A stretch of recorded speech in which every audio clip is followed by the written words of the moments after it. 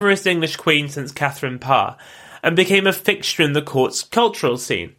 She shared Catherine Braganza's love of music, dancing and theatre, and was an avid art collector, much like Henrietta had been, though to nothing like the same extent.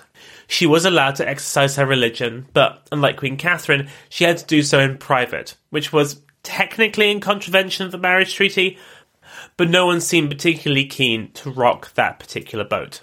Again, like the Queen, she had no particular interest in getting involved in politics, and since she was merely a Duchess, she was able to largely stay out of the whole thing for these first 5 years.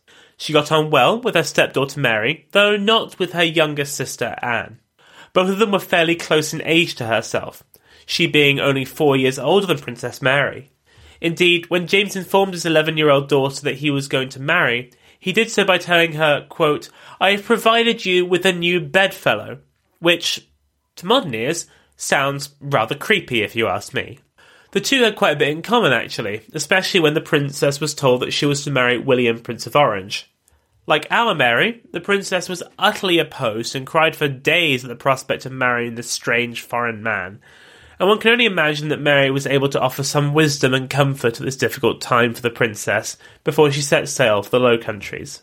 But these happy-ish 5 years came to a crashing end in 1678. Can you remember why? I should hope so, because we talked about it at length last time. The Popish Plot. So, as a quick reminder, this was the work of noted ex-Catholic and massive liar Titus Oates, who made up a whole Catholic conspiracy to kill Charles II and usher in some sort of hellish Catholic state. Every Catholic lord or lady was either implicated or targeted in the aftermath of these allegations, and Mary of Modena was no exception. James II was, along with the Queen, the chief target of Oates and his followers, as they were the most prominent Catholics in the kingdom. Mary herself wasn't the subject of any specific accusation. It was well known that she had little political influence, but she still suffered. Her secretary and friend, Edward Coleman, became one of the most famous victims of the plot. He was a Catholic convert who had been spending a lot of time going between England and France seeking an alliance, and Oates accused him of being one of the main conspirators, earmarked for the key position of Secretary of State in the new regime. Though the evidence against him was thinner than thin, it was decided by Charles and his ministers that this wasn't the hill that they particularly wished to die on, and so they didn't object too much to him being convicted of high treason and executed through the brutal process of being hung, drawn and quartered.